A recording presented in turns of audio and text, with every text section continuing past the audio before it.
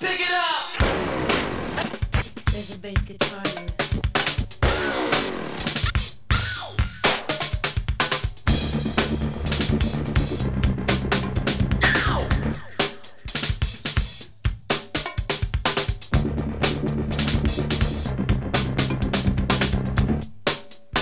On the latest episode of the Press Rewind Prince Lyrics podcast, we're going to simply dance on, while poring over the lyrics to this Love Sexy track. My dance partner for this episode is the one and only Eloy Lasanta. Welcome back to the show, Eloy. Ow! Hey, thank you for having me back on. I wish I had some reverb. I have to have some echo or some reverb on that. Man, I should have set that up. Yeah. Don't ask me to do that in post-production because I have no idea how to work on that. So it's just going to have to be raw, just like it is. There you go. But thanks for having me on, Jason. I always love coming and talking with you. I appreciate you being on the show because, you've been doing this for a while and, we've collaborated on a few songs and I know you dig Love Sexy. I mean, I've seen your episodes on the Prince's Friend YouTube channel enough to know Love Sexy is your jam, like the album, like you really dig it. Well, and here's an interesting point. Here's an interesting thing of why when you said, is there a song that you would want to do? And I was like, yeah, Dance On. Is if you go to Prince's Friend and you watch my opening sequence, I actually use Prince's Ow from the beginning as part of my intro. The rest of it is other music, but I was just like, I need something in there. And just the beginning of this with just his Ow is just like, oh, it's just so perfect. Yeah. So it's a perfect episode for you to join me on. Exactly. For sure. If for no other reason than to make sure our listeners knew that that's where that ow came from. It's from Dance On. All right. Well, Dance On is kind of like smack dab in the middle of the album. We've had this big emotional moment with Anastasia and, at this point we've had a couple of singles, Alphabet Street and Glam Slam. So we're trying to the album itself is kind of feeling like it's trying to tell us something, trying to give us a message. Some songs and more overtly than others, like on I Know. But this is then it kind of reverts back to a little bit of a song that seemingly on the surface that doesn't have a whole lot to do with the narrative. But I think as we go through the lyrics, I don't know, I kind of feel like this song, Dance On, speaks more to the narrative of the Love Sexy album than even Alphabet Street does. I don't know what your overarching thoughts are on the song in terms of like how it fits in with the album, its placement. I know you're a track listing kind of guy, so what are your thoughts on that? I am. Sequencing is entirely super important, and out of the 9 songs, the fact that it's in the middle is kind of this would be the song that would be like everything's changed now, but it's actually kind of not. This is kind of the last part of the first half. Half is used relatively weirdly there. But, I know to Dance On is like half of the story, leading up to then the 6th track being where the Love Sexy, where Prince has the revelation. So Anastasia is where he's kind of at his lowest point, and Dance On is where he's looking around and he's seeing how crazy the world is and all of the death and destruction and devastation and corruption and all of these different things. And that's why then the next song is Love Sexy, because I have made the decision to, devote my life to God. And then that's why When Two Are in Love and I Wish You Heaven and Positivity and all these great, uplifting kind of songs come after that. But Dance On is kind of the last of the downer songs on the album, even though it's super upbeat, but subject matter wise, I will say.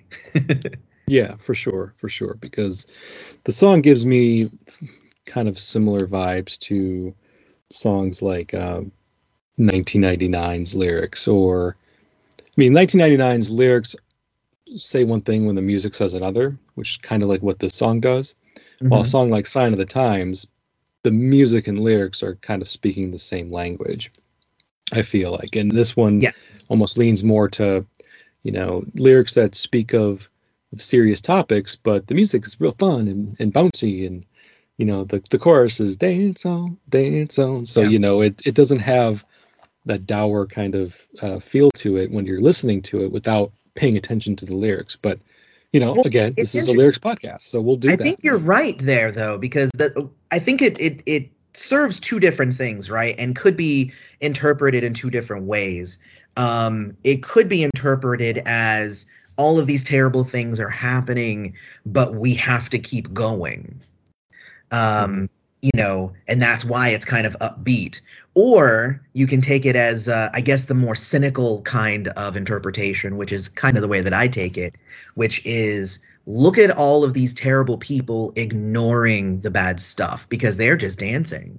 But then there's this death over here. They're just dancing. Oh, but there's nuclear war. Everybody's just dancing. So there's two different ways. Like you have to dance on through it, or everybody's just dancing and ignoring the bad stuff.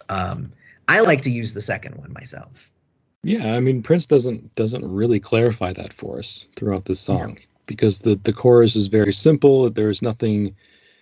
The verses are one thing. They tell a story, or they tell kind of a story, like pulled from the headlines type lyrics, and the chorus being just dance on does leave it completely up to interpretation and how you want to apply those. That message of dancing on. Yeah. One of the two ways. I like the fact that there's more than one kind of interpretation, just like with most of Prince's songs. That's one of the things that I found. A lot of his music offers multiple interpretations. I'd be curious to see, I bet it'd be almost like 50-50 split between how people interpret this song. I think it's pretty easy to take either one of them and say, like, this is the one I like, or this is the one I think he was saying or trying to say, and run with it, because they both work. Well, and I think it also, kind of like what we were saying before, it does matter of whether you're just taking the song as itself or if you're taking the song as part of the album. I had this discussion about a lot of different Prince songs, and people are like, you're crazy to think that it means that. And I'm like, well, like, if on its face, maybe not, but albums matter, right? So, like, you have to take the entire album and the story being told as part of the equation as to the overall meaning. And not everybody does that, because we live in a world where people are listening to a single song, and they're like, yeah, the rest of the album was fine, I guess, but I really like this song. And it's just like, yeah, but I mean, and maybe people don't make albums like that anymore, but like any albums I make are always, there's a story to it, even if it doesn't seem like there is. So anyway, yes. If any album of Prince's was he wanted you to listen to as kind of one cohesive, one long cohesive moment, it'd be Lovesexy, because of the way he tracked it initially. Yes. So this was his vision for this album very clearly, like, to listen to it all together. This was to be the fifth quote unquote track, even though it was all one track on the original CD. So yeah, it does make a difference in 1988 when it was released, that this was supposed to be listened to all together, and instead of broken up as he didn't release this song as a single. A song like Alphabet Street, I think, can easily be pulled out of the narrative of the Lovesexy album and just be its own thing. Even a song like Glam Slam, it doesn't really change anything, I don't think, too much with the lyrics. Me personally, that's my opinion, but I don't think it changes a lot of the lyrics if you pull it out of the album and listen to it by itself. Right. But this song, it certainly can. It certainly can, considering its placement behind Anastasia, before Lovesexy, and also the two different interpretations of what that chorus is really trying to tell the listener, being, whether it's dancing on because you're trying to forget your woes, like in 1999, or people are just ignoring everything and just dancing because they don't see what's right in front of them, all the social ills. Yeah, exactly. And yeah, the whole releasing it as a single track thing, when Prince was alive, if I think he allowed it on some streaming platforms, and if you went to the streaming platforms, it was still there as one track. It wasn't until never wavered on that, huh? Yeah, no, it wasn't until after he passed and the estate took over and started putting it on every platform and all that stuff again, that it then got separated out. And honestly, for the longest time, it wasn't even available I don't even know why. I don't know if they were still trying to figure out if they could go around Prince's wishes or whatever. Who knows? But Mhm. but like I'm pretty sure Prince always still wanted to have this as a single track. It is an experience of an album. It is not just a collection of songs. No, no. I mean, that was kind of like one of the, I wouldn't say critiques of Sign of the Times because it's hard to really critique that album, but I think a lot of people kind of felt like Sign of the Times was just a collection of music and it didn't tell as much of a story, or maybe the stories that it told were more contained, like in the different sides of a vinyl album.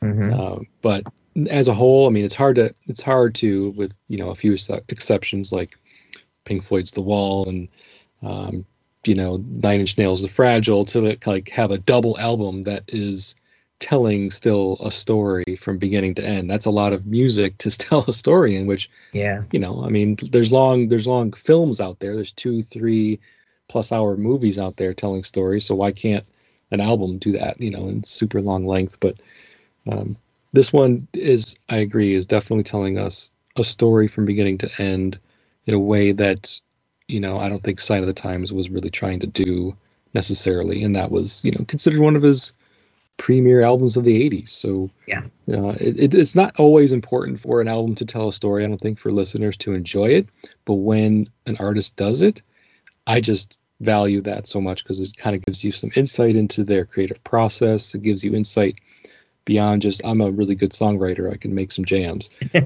What else are you trying to say? And Yeah. artists. Some people don't look for their artists to tell them anything about who they are or what they're into or what their message is.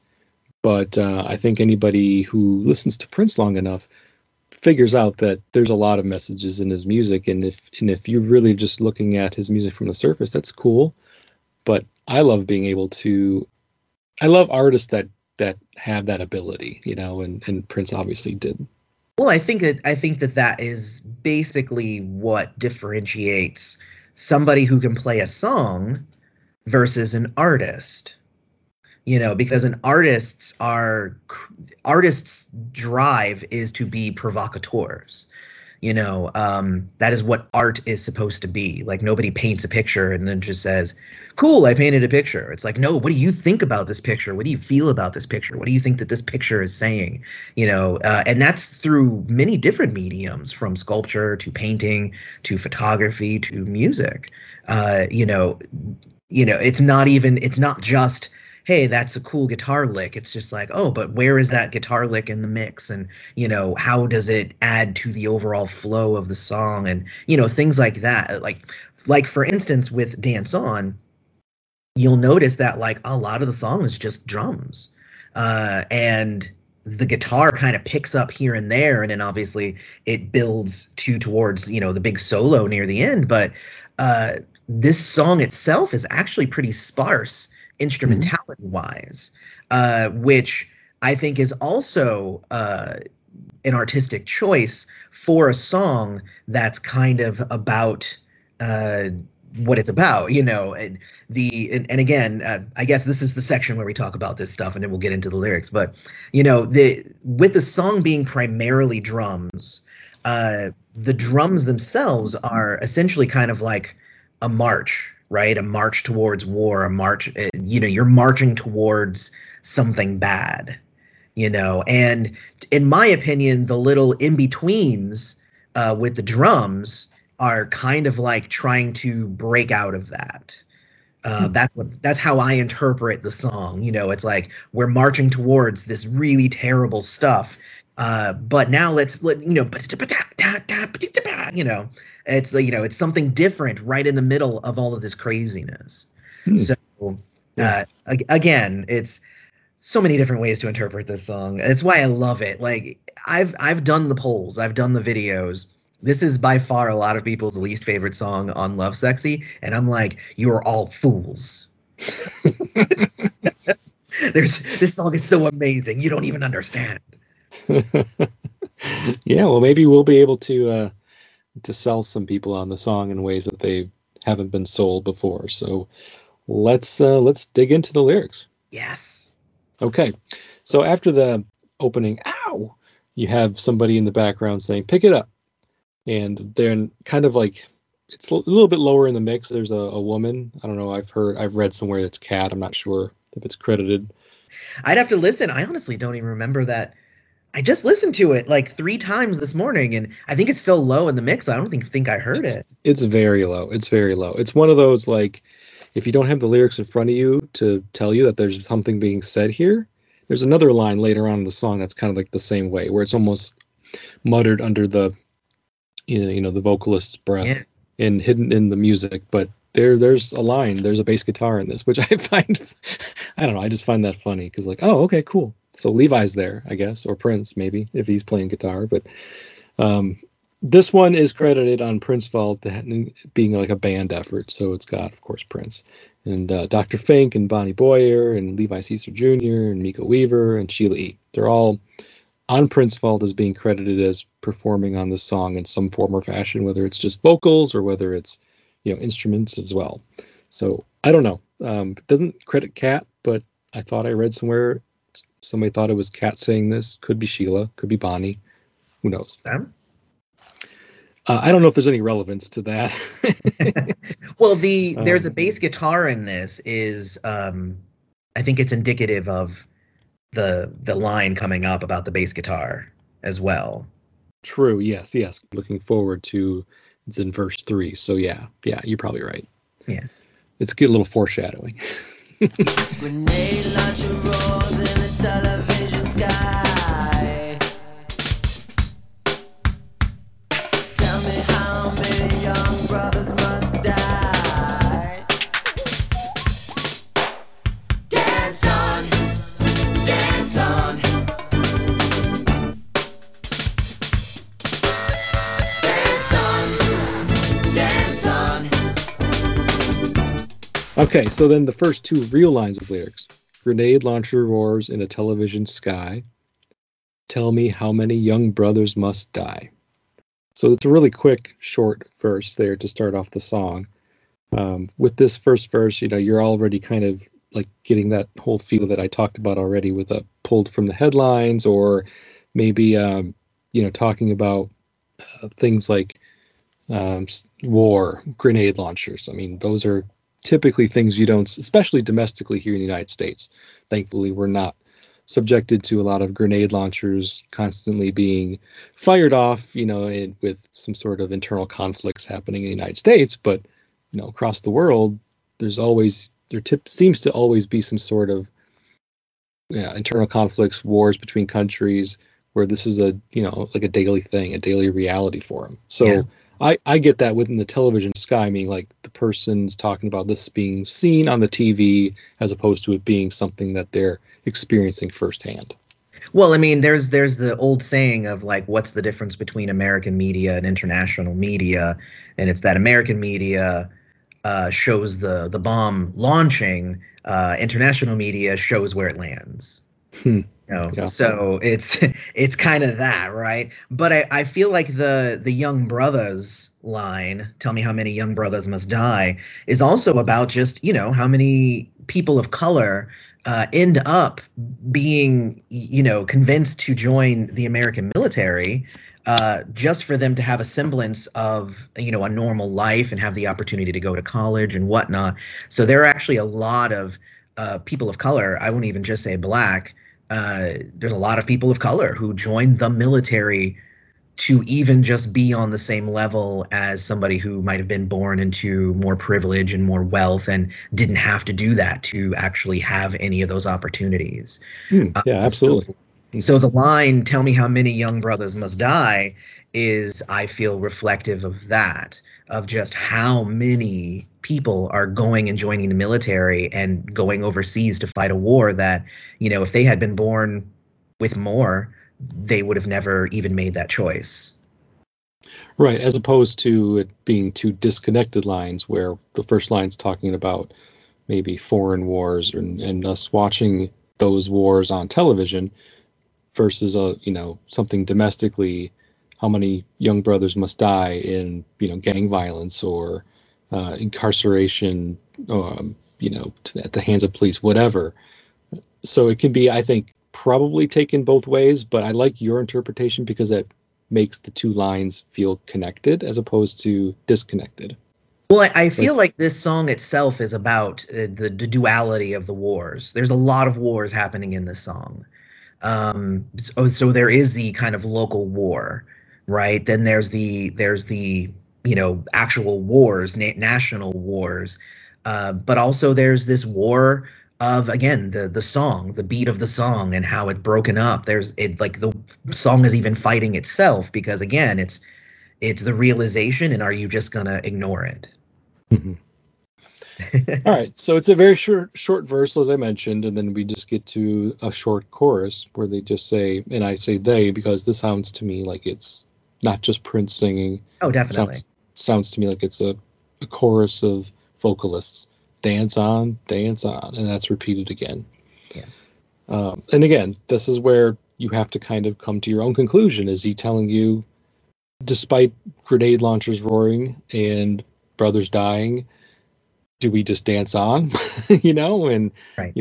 kind of saying just keep marching forward. Don't let this negativity or this the violence get you down. Continue to dance on, enjoy life. Or is it saying, people are just dancing on despite all this? So Or again, like just hearkening back to say, let's go crazy, right? Is dance on God? Like, is dance on accepting God? Like third interpretation, Aloy throws in at the last minute.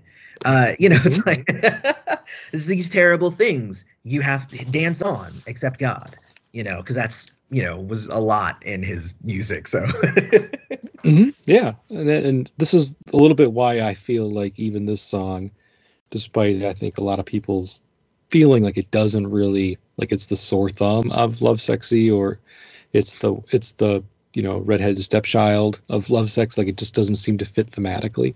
I disagree, and I think that this one can definitely fit thematically with the rest of the album, even though it doesn't refer to Spooky Electric or Lovesexy explicitly, or even talk about God explicitly, but there's ways to interpret it as being a fitting piece of the narrative. exactly. Little talk Johnny blew the big score. The gang nailed his feet to a wooden floor. Now the band never stays in town. They all know the words, but the music is doomed. Everybody dance on. All right, then moving on to verse 2, we have Little Talk Johnny blew the big score. The gang nailed his feet to a wooden floor. Nuclear band never stays in tune. They all know the words, but the music is doomed. So verse 2, I just wanted to point out the way it's performed. Like the nuclear band never stays in tune. To me, that sounds like Bonnie. Does that sound like Bonnie to you? Oh yeah. Oh, it's totally Bonnie. Okay. I because it doesn't state that in like any of the credits, Yeah. but I mean, I don't want to say that's definitely Bonnie without making sure and talking with somebody else about that. I would Okay. say it's definitely Bonnie, and the reason why is because there's like a soulfulness to it.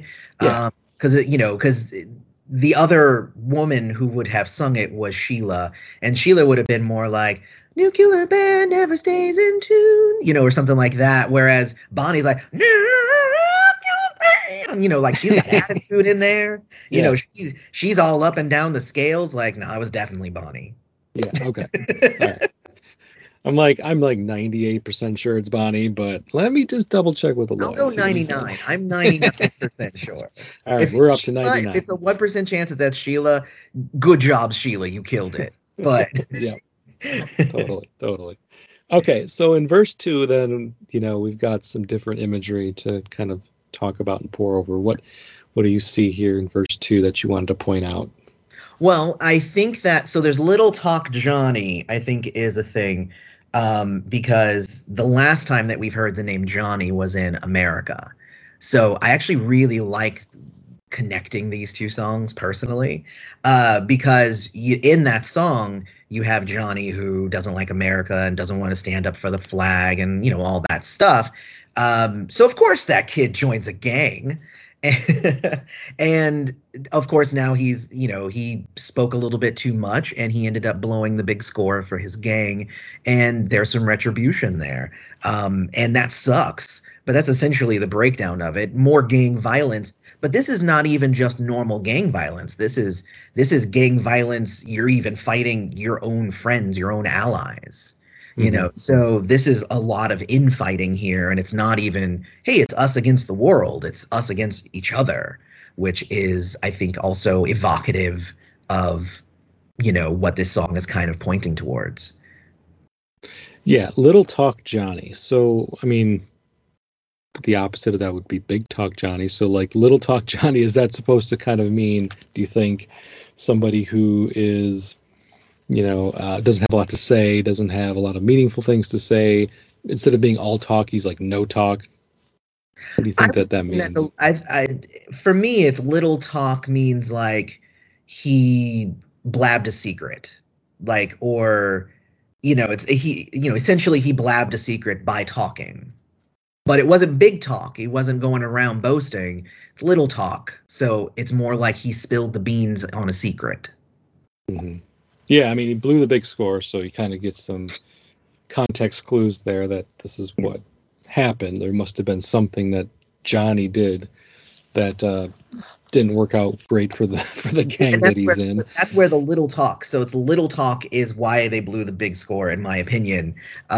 So yeah. So I mean, that's the crazy thing about this song is like there's so much in every line.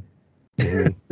I mean, I read that and heard it, and I'm just like, I wonder exactly what he's trying to say with little talk, because you don't necessarily hear that being used that often. Typically, it's like somebody's, a big talker. You hear that much more often than a little talker. Well, the other way to interpret that would be that it's little Johnny who talked. Yeah, there you so go. It's little talk Johnny now. Maybe it just worked out better, because sometimes it's like I have to hit a certain number of syllables for this line, so it's like I could have said little Johnny talked too much and blew the big score, but I need to figure out how to condense that, so little talk Johnny works, I think, in that respect. Yeah. Good point. So yeah, we're going from gang violence again, which is a little more, speaking about more domestic issues, to then nuclear war, like all in the same verse. So it's again talking kind of like how you can interpret that first verse to meaning something that's happened elsewhere, not on your front lawn, to something that is happening right in front of you in the same way, like this verse seems to be doing. Nuclear band never stays in tune. They all know the words, but the music is doomed. It's just, again, gives me that same imagery about, or same fears about nuclear war that Prince was expressing in 1999. But also this mirrors the first part, whereas the first, in the beginning, it was one line about local, one line about international. Now we're to 4 lines, and 2 of them are about local, and then 2 of them are kind of about international. So there's a balance kind of going on here in, what he's talking about and where he's distributing the lyrics. Yeah, and I just get that he's basically saying nuclear bans don't really work because somebody who really wants to start a nuclear war is going to find a way to do it. They're going to, make these weapons, even though they're quote unquote banned. I find it interesting that, what he's trying to say is criminal activity, whether it's on a global scale or a local scale, is still going to happen. And there's only so much you can do to basically prevent it. Yeah. Well, and I feel too, it's like a nuclear ban. Again, we can take that internationally and actually talk about, again, the march towards the worst outcome, which would be a nuclear war. But also, if we even shift that now to just thinking about it locally, like the nuclear option for gangs are to, essentially they'll all just explode in gun violence and death, and everybody will just kill each other. So like there's that as well, even if we wanted to shift the focus, to just kind of gang violence. Mm-hmm. I like the line, they all know the words, but the music is doomed. I think that that's kind of a Yeah. cool way of basically saying everybody knows what's up, but it doesn't matter because I think the situation is basically doomed from the start. Or you all know how to sing along to the song, I should say, but it's going to end up in violence or end up in some sort of really bad situation, even though everybody's speaking the same language. Exactly. Everybody knows the song, everybody knows the words, but they can't stay in tune, so you're not going to have good music. You're not going to have that good outcome. So yeah. Not going to have harmony. Yeah. Exactly. Yep. Harmony, that's a good way. Yeah, because it's like, everybody should come together, but it's not happening. Mm-hmm. Anything else with that second verse you wanted to highlight, Aloy? No. Honestly, it's weird, right? Because as much as each line can be a 20-minute conversation unto itself, I think we did good here. Like a gang nailed his feet to a wooden floor is kind of self-explanatory. I noticed we kind of skipped over that one. Because it's pretty gruesome. It's like self-explanatory. It's just imagery for the overall thing. There's nothing really to decode there. No, I don't think so either. I mean, he could have inserted any kind of like violent line, like, got his brains blown out or something, but he wanted to give us an image that we probably don't often think about, and that's somebody's feet being nailed to a wooden floor, which is eesh. I don't like thinking about that too much, but yeah, I agree. I think that was more just to rock your brain, and it's one thing if he was just to say, and gang violence is bad, and if people will be like, yeah, you're right, it is bad, but like if people you say, die. yeah, this gang nailed his feet to a wooden floor, you're like, oh my gosh. Like, like it's startling in a certain way. So nothing to decode, but I just wanted the fact that he even just put that imagery in there, I think is a big deal. Yeah, it's a very visceral image. People can relate to that a little bit closer, or, the pain of experiencing that, or the horror of experiencing that more than just somebody's gotten, killed. Yeah. All right, so then we get the chorus again, and there's a bit more repeated dance-ons. This is kind of like a musical break here. The chorus expands a little bit longer than it did between verses 1 and 2. A bass guitar inspired with longing for the funk. Uzi gun takes his place in a wagon trunk. Yo, big punk, you ain't sexy. Stealing ladies' purses and setting them aflame. Eminem killers playing Mickey Mouse games. And then eventually we get to the third verse. A bass guitar and spider webs, longing for the funk. Uzi gun takes his place in a wagon trunk. And then in the background here somebody say, get off me, punk, you ain't sexy. Stealing ladies' purses, then setting them aflame. Eminem killers playing Mickey Mouse games. There you go. I would say the third verse has some of the most interesting, most memorable lyrics in the song. Oh yeah. And that's a very third verse thing for Prince to do. I mean, maybe not just a Prince thing. It might be just a songwriting technique to switch things up by the third verse to make things a little more interesting, prevent it from getting stale. What I will say is that a lot of songs don't even have third verses. So like songwriting etiquette or, general consensus is, usually you have two strong ones. If you have a third one, there better be a good reason to have it. So well, he usually has a pretty good reason to have it, because I love Prince's third verses typically, like as a rule. I agree. Well, I agree. I'm just saying, like, if this had come in, like if this had been the second verse and then we got the second verse as the third verse, it wouldn't have been as powerful. Like, this third verse needed to be amazing. Plus, we get the bass line, boom, boom, boom, like, freaking love that bass line. yeah. And that's, just apropos, because this is the line, a bass guitar and spider webs longing for the funk, which I get imagery of just a bass guitar that's not being used. It's collecting spider webs or dust or however you want it. And longing for the funk, meaning like it's simply just sitting idle, not being used the way it's supposed to be. Why it was built and created to begin with is to play bass notes. And Bass is a very funky instrument. So if you play it in a certain way, you're going to get, some serious funk out of it. And Oh yeah. Prince did that. Obviously, a lot of his funkiest songs have an amazing bass line to them.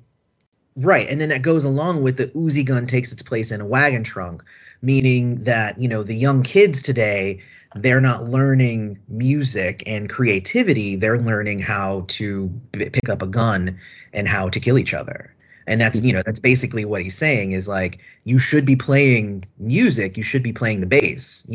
And there was one thing too with the Spiderwebs for me, is that the idea of spooky electric always kind of came off as kind of creepy, kind of like spidery, like legs. So it almost felt like when he says bass guitar and spiderwebs, it almost seemed like it was also part of the spooky electric kind of story that was being told here, and that, it's almost spooky electric's fault that, it covered your bass in spiderwebs, and lured you to gang violence. You know what I mean? Mm-hmm. Yeah, it's like a haunted house type of situation where you go to the creepy basement that Spooky Electric lives in, and you glance over and you see a bass guitar covered in spider webs because he's kind of trapped, and there's also a thing about spider webs where if there's enough spider webs, you can't even see the thing that's under it. So it could even just be that, the bass is there, but the kid is so drawn into the act, the Uzi gun and the violence and the death, that he can't even see the thing that's staring him right in the face because it's so covered with spider webs. That's it. The imagery is interesting and can be taken further in a lot of different directions. That's, what I'm saying right now probably wasn't even the initial intent, but that's how I interpret it. Yeah, no, I mean, it's all good. And the fact that we know that there's a bass guitar in this because we were told and then we hear it. I just love how they bring that back. So thanks for making me aware, or, connecting the dots basically from that seemingly non sequitur line at the very, very beginning of the song to this third verse. Well, I mean, there's been a bass the whole time, but it has been kind of underneath the rest of it, and none of it's been funky. The whole rest of the song is and like that's just chugging along over and over again. So it is an impressive thing that at this point the bass jumps out and like it's like, hey, look at me, by the way. Mm-hmm. And also when you mentioned like quote unquote kids, young adults, kids, however you want to describe teenagers in early 20s, likely it's not explicitly mentioned as such, but likely being the perpetrators or the people that he's talking about here. I mean, he says young brothers in the first verse, and then a lot of people that are in gangs tend to be of the younger generation at the time. That's who they're targeting, is the young folks, the ones who don't maybe have a great home life or are living in poverty. They're looking for that surrogate family. So then that last line, Eminem killers playing Mickey Mouse games, really kind of, to me, speaks to how it's the young people that are typically being caught up in this violence and in this cycle of violence. Oh, I completely agree with that. And it's, again, like, and it's connected to the line before, the stealing ladies' purses and setting them aflame, meaning there's all of this violence and crime and activity, but it has no purpose. You didn't steal the lady's purse to get the money. No, you just stole it and then you burned it. Like, who cares? Let's go steal the next one and burn it too. It's like, it's all about chaos and just the chaos and the destructive nature of it all, and not towards any specific goal.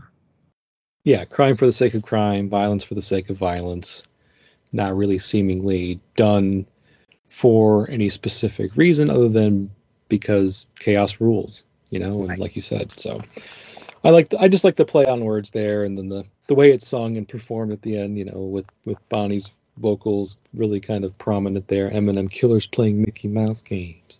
It's pretty damn memorable. And even if some of the lines, if you're struggling to understand or comprehend, that line to me is clear as day, and Yes. I like that. Get off me, punk! You ain't sexy. What? What's going on there? First of all, who do you think says that? Maybe Levi. I'm not sure. It sounded like Levi. Yeah. If the two options here listed are Levi and Miko, and I think it sounded more like Levi, but I mean it could have been Miko. You can never really tell.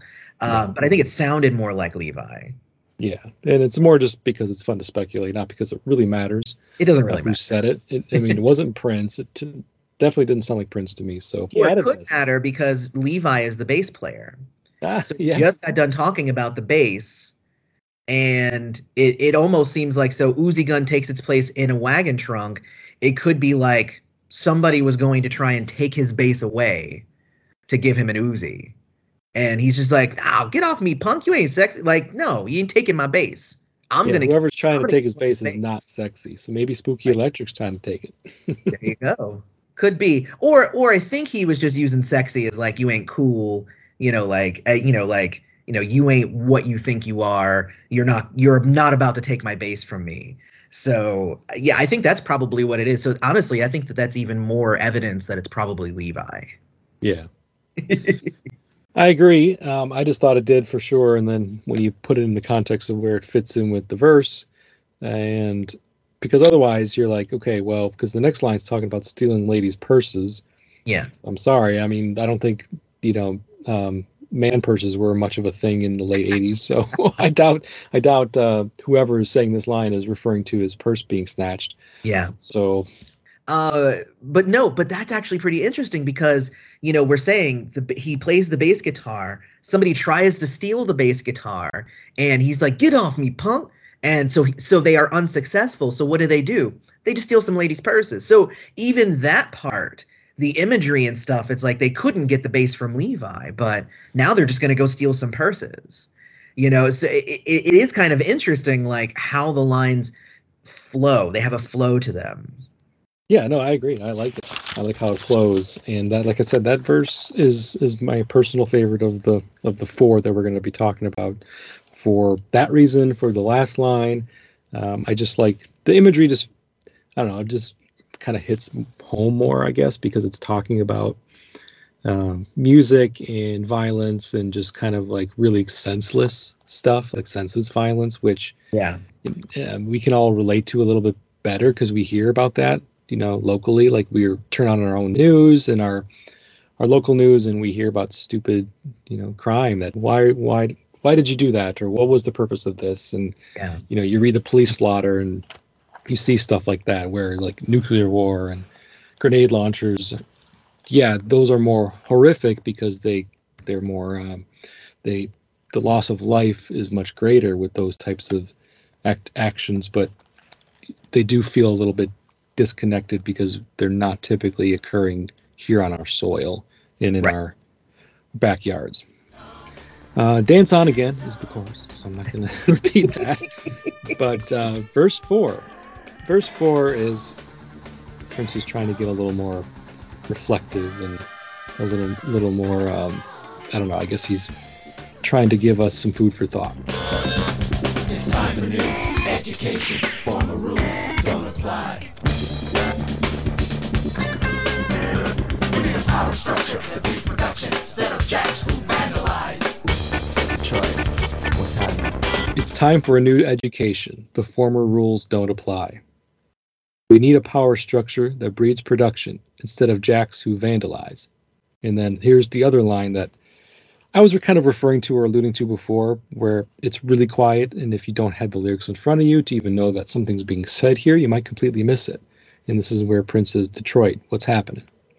Oh, okay. I was going to say, I definitely heard that line. Oh, okay. So yeah, I mean, I hear it now because I know it exists, but I couldn't tell you, like, oh yeah, my favorite line is the Detroit What's Happening, because I don't even know if I heard it, to be quite honest with you, before. So it's funny how that works. Anybody's favorite line, especially not anybody from Detroit, I guess. No, of course not. But let's but besides that last line, let's talk about what he's saying here. It's time for new education. Former rules don't apply. And he says this a little bit like, I don't know, like in a way that he's done before. Like I've heard him do this kind of thing before. Well, it's Mm. like on Controversy. We need a new breed leader, for instance. Oh, Uh, like in Sexuality, yeah, that oh, song. Sexuality, excuse me. It's like in Sexuality then. Edit that Mhm. so that I sound smarter than I am. Um, but no, so it's kind of like that though, where he states up front, he's like, Dance On is a song about what's wrong. Hey, by the way, we could fix this if we wanted to. Right? It's like it's just about wanting to, and it's about wanting to on a large scale, like systemically wanting to. So we need new education. We and that has actually been the next line being formal rules don't apply. That's kind of the big thing, right? Is for systemic change, you can't try to tweak what exists. You have to remove what is there and create something new. Otherwise, the remnants of what was already there will just continue to pervade the new system. So, and that is what has been stated many, many times in political circles. But of course, I'm not gonna. I'll stop complaining because our politicians suck and they don't listen to people. They just they love the status quo. But songs like this are kind of there to point out the status quo is really, really bad. And we Mhm. kind of need a different status quo. So then, of course, we need a power structure that breeds production instead of jacks who vandalize, and it's that we need that new education to go towards prosperity for all and not putting so many young people, especially young people of color, into these kind of weird funnels that kind of just funnel them right into, I mean, a lot of them prison. It's kind of crazy. Like I'm so lucky that I ended up not growing up in super bad neighborhoods that had lots of gang violence because I mean I could have just ended up just like everybody here that Prince is singing about. Yeah, I mean it's one of those kind of deep verses where he's wanting to express like disillusionment, I guess, with the current systems and current laws that are in place, how they're maybe not quite as fair or equitable for all of us as the way they're supposed to be. At least that's what the Constitution's supposed to tell us, that we're all equal, but we all kind of know better that it also depends on how much money you have, it depends on your education, where you grew up. There's a lot of factors in there, and that's why he's like, it's time for a new education, because maybe the educational system that we've got today isn't cutting it, not for everybody at least, in Right. a way that it's supposed to. Power structure that breeds production. I like the fact that this is where it kind of ties in for Sexuality again, because the use of the word breed, reproduction of a new breed. We need a power structure that breeds production. Yeah. It's not a word that you hear a lot. So when he does say the word breed, and he's not talking necessarily about reproduction of people, but something else, like it has a different meaning to it. Instead of jacks who vandalize, like be productive, build up your communities, build up your homes and your families, and support that instead of vandalizing, which speaks back to that third verse a bit. Yeah. But also with the adding of the line Detroit, what's happening right after that, what it tells me is that he's, for whatever reason, highlighting Detroit. I mean, there's a lot of cities in the United States that have seen increases in poverty and crime due to the disappearance of manufacturing jobs, and a lot of that in the Rust Belt, as we've seen in cities like Detroit. But he calls out Detroit. I mean, Prince always had like a really strong connection with the city of Detroit throughout his career, and so maybe he just felt like Detroit needed calling out because he loved it so much. Like you call out the people that you love to make changes, as opposed to like people that you're just not as close to. So Yeah, I was actually just gonna say the same thing.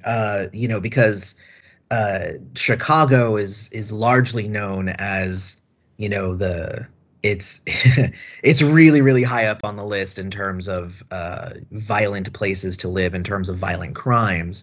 But Prince didn't really have much of a connection to Chicago, so of course he's going to call out Detroit, which ends up, I mean, it's less than Chicago, but it's also way more than a lot of other places.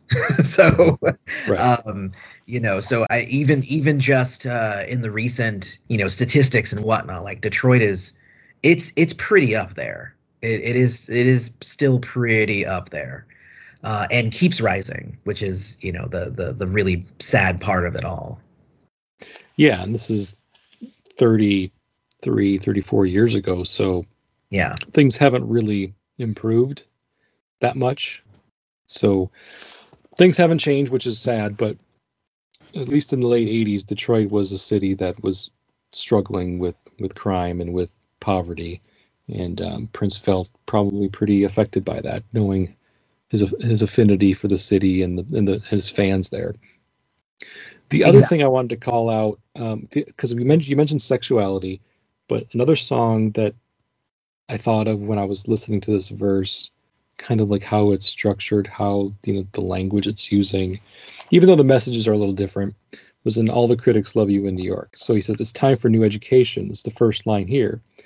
But in All the Critics Love You in New York, he says, "It's time for a new direction." So it's almost like identical. It's time for a new education. It's time for a new direction. Nearly identical first lines there. Kind of changes then differently from there, because after that he says in All the Critics, "It's time for a new direction. It's time for jazz to die. Fourth day of November, we need a purple high." So it's not identical in terms of the messaging there, but I did think it was interesting that that first line in that verse, both of those songs are almost identical with the switching of direction and education. Yeah. So Well, I mean, I and had to that's kind of the thing is there were certain songs where Prince was like, "All right, guys, seriously, please listen to me now." It's and like "It's time for" is actually that's a pretty like strong stance to take. Like "It's time for this, please, let's do this." So yeah, no, I like the correlation of those two songs as well. So yeah, most definitely. Mhm. And also, I was just looking up the crime rates, just recent crime rates, and Detroit is actually number 2 per capita. In Chicago. In actually Chicago, because it's per capita, it's not main. It's not like just the sheer number. It's also based on population. So Chicago is where the number 17. Wow. And Okay. Detroit is number 2. What's number 1? Number 1, St. Louis, Missouri.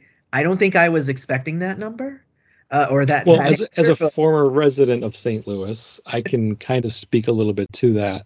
yeah, Not that I don't know if anybody's listening is that interested, but I know another podcast guest of mine, Richard Cole, lives in St. Louis, and so he understands the way it is as well. But St. Louis has a weird, like the way that the boundary lines are. They have the city of St. Louis and they have the county of St. Louis.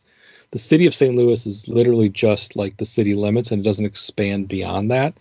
So all of the crime is very concentrated in a fairly small population, small dense population. Like the city of right. St. Louis only has like 300,000 people or so.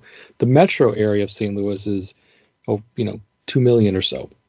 So those crime rates based off per capita really, it hurts St. Louis because there is unfortunately a lot of crime in the city itself, but they don't have the luxury of expanding their metro area beyond to accompanying or borderline suburbs where maybe the crime rate's a little less, so that it kind of like dilutes that number a bit. It's very concentrated because it is just the city of St. Louis, while other cities expand their borders and their municipality lines outward a bit more. So Exactly.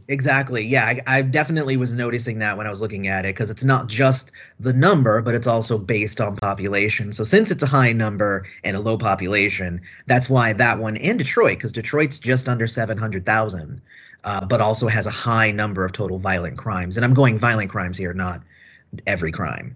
yeah. Whereas Chicago is also high, but since it's per capita, that's divided into 2.7 million instead of into 670,000. So it seems like it's lower, even though it's still very bad. But that's why Detroit is so high up on the list. It's number 2. So Prince was correct. Prince was right. Yeah. Unfortunately for Detroit, he was right. Yes.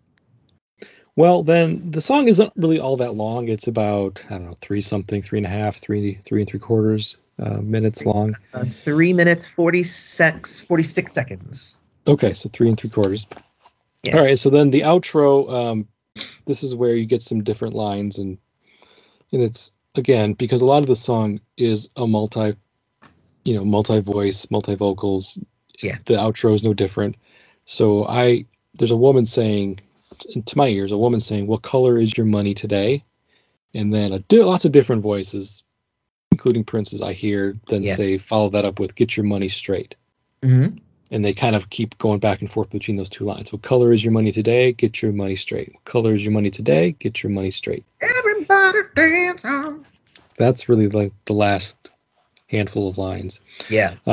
So now we're talking money. Like, money really hadn't been referred to in the song. It had been talking about all these other things and never really kind of touching on money or poverty, even though it was implied, I think, in a lot of ways. But it never explicitly talked about money. So, like, what color is your money today? Like, that line's interesting to me. What color is your money today? Do you have any thoughts on, like, what is he trying to say with the color of your money?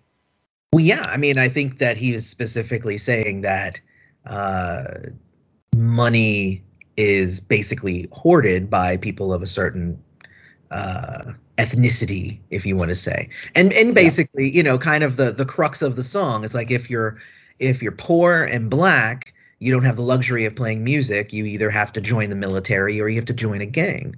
But if money was more equitable, and if money was quote unquote straight, as he says in this thing, then the color of the money wouldn't necessarily be in question. The color would be green because that's the color of our money, instead of what it seems like he's implying with this is that money is white, essentially. Mm-hmm. Yeah, so that's what I got from it, at least. Yeah, I agree, and also I kind of wonder, like, color is your money today? Like, is he calling for people of color to be spending money within their own communities and supporting, like, black businesses, black-owned businesses? Not to say that literally the money's going to change color. Obviously, it doesn't. But you could say, like, well, the color of my money, like the money I'm making or the money I'm spending, I'm going to spend it in black communities or black-owned businesses or Hispanic or Latino, anything like that. And you could say, like, the color of the money maybe is spreading throughout my own community, so therefore it's kind of like symbolically changing the color of it. I think so. I think that I don't know if Prince was as forward-facing to be talking about, about, like, what is it, ethical economics, like how we talk about it today. But I can see that there's definitely something to it. Like, he's in that atmosphere, I think, without necessarily having a plan, which is, I think, part of what is interesting about a lot of Prince's music, where he is kind of talking about certain things. He really kind of likes to present these larger ideas of just how the world should be, but doesn't necessarily, give any sort of plan to that. It's not like, all right, we need a power structure that breeds productions, go. It's just like, oh, it's like, how do you expect us to do that, Prince? Well, what do they call it? They call those thought leaders. Yes. So I like that, right? I mean, and that's kind of where he is with that. So what color is your money today was like the start of the, ethical economics kind of movement that we have today, which is like, hey, you don't spend your money in a business that doesn't reflect your values or the way that you want the world to be. Yeah. Yeah, that's kind of what I get. Get your money straight. It's just another way of saying like, get your game right, get your money right. Don't spend money places that don't need your money or that aren't, like you said, ethical, and try to find different avenues for making money and spending your money, and be wary. It's kind of like with the knowing where your food sources come from, like know where your money's going. Well, and uh, I think too that might be what you just said kind of sparked another idea, which is, if you think about blood money, like there are people here who are in this song who are, gang members, and they're committing all this violence, and they probably have some money, but it's all blood money, which means that money would be red. So mhm. you want to get your money straight and get it back. You want cleaner money. You don't want to have to get money the way that you're getting it. But again, that only is going to happen through systemic change, which is what that last section was talking about. I agree. Okay, well, I don't know, do we have anything else we wanted to talk about with Dance On? Any other overarching themes that you think we've missed? I think we covered it, but I I think want to we let hit you. it. It just seems so weird to me again, and I'll just point it out again that like people sleep on this song and they think it's just like a whatever song and it doesn't fit, and it doesn't have like we literally this is a big song, and we literally just talked for an hour about all of the underlying messages, and these are not small messages. All of these are huge. Like this song I feel should be higher up on a lot of people's lists than it actually is. Mhm. Yeah, it's just the music is a little awkward at times, like the way that the drums are kind of chopped up. I wonder if that, kind of makes people feel a little sort of way about the song, like they don't love it from a musicality standpoint. It's kind of a jarring, interesting composition musically, but I think it fits with the lyrics because the lyrics are kind of jarring as Yeah. well. And with that, it does kind of sound like a little bit like a machine gun, or even a marching, like do-do-do-do-do-do-do, like there's something going on with that. I mean, it wasn't just kind of an interesting musical choice. I think it was fitting along with the themes of the song and how it was presented. Like I need to, even though the chorus is, like you said, bright and airy and got some nice keyboards and the drums seem to come back together, but during the verses, it seems very sparse and harsh almost, Yeah, the way exactly. it's presented, and that matches the lyrics. So good job, Good job, Prince and Prince. You did a good Company. job writing this song. Pat you on the back there, man. Yes. All right, Aloy, what do you got going on, man? I mean, I know you got a lot going on, so why don't you share what you've got going on with the folks listening to this episode? Oh, you know me, I always have a ton going on. Well, I mean, definitely Yeah. go check out Prince's Friend, the YouTube channel. We were a little bit sparse in our uploads in the second half of last year due to a few different personal things. However, we're going to be picking that back up here in 2022. So go subscribe to that channel, Prince's Friend, and you'll have a fun time with us. We have oh God. Well, it took me 6 months to finally get to coming back to the channel because I can't wait to talk about Welcome to America. And I know everybody probably has already talked Welcome to America to death, but like I'm only just now about to talk about it, and I'm excited. So there's that, and then obviously also go check out my band, Strays of the World. Our first album, In My Head, was also released in the first half of 2020, and I'm sorry, 2021, and then also I kind of wasn't able to promote it as much as I would have liked in the second half. So it's still out there. Go check it out, straysoftheworldmusic.com. Go listen to the first album. If you like it, pick up a copy. I think it'll be fun. It's really good music, or, I'm biased. So, No, it is. I dig it. I like your album a lot. Straight the, well, the and the debut next album. album is on the way. So the next album is coming. It's going to be 10, possibly 11 songs. I'm still debating whether to put that 11th song on there or not. But it's really, really good. You guys will not be disappointed. Sweet. All right. Well, let me know when you get some songs up, and I'll I'll blast them out there as well because your music's great, and I always want to support whoever's on my show and their personal and creative endeavors, because it's all about, kind of supporting, and got a little bit of a community going on here. We need to support each other for sure. 100%, dude. Thank you so much. I always appreciate your support, and you do good stuff here too. So like, I'm always here to support you as well. Thank you, Eloy, and thanks to all the listeners. This has been the Press Rewind Prince Lyrics podcast. I've been your host, Jason Brenninger. Find the show on your favorite social media platform, Press Rewind Pod. Got a Discord out there now, so we talk Prince, talk specific songs, talk podcast episodes. We try to have some fun there, and I try to share stuff. Yeah, even have a YouTube channel now, trying to share things that I come across besides just podcast episodes. So hopefully everybody checks it out. And until next time, thank you very much. Sincerely, everyone. Goodbye. Everybody